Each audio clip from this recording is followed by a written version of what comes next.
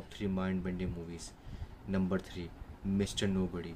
एक बंदा है जो मरने वाला है और जिसकी एज काफ़ी ज़्यादा आ गई है अब, लेकिन ह्यूमन बीइंग मर नहीं सकते हैं।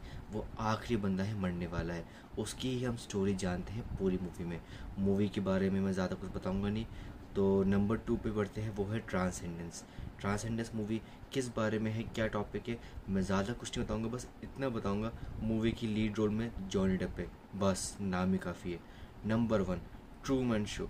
ट्रूमैन शो बिल्कुल एक, मान लीजिए एक बंदा है जो लूप में जी रहा है, एक के बाद एक उसके साथ ऐसे इंसिडेंट्स होते हैं जो उसको कहीं ना कहीं किसी चीज़ की याद दिलाता है कि कुछ तो यहाँ पर गड़बड़ है बाबा।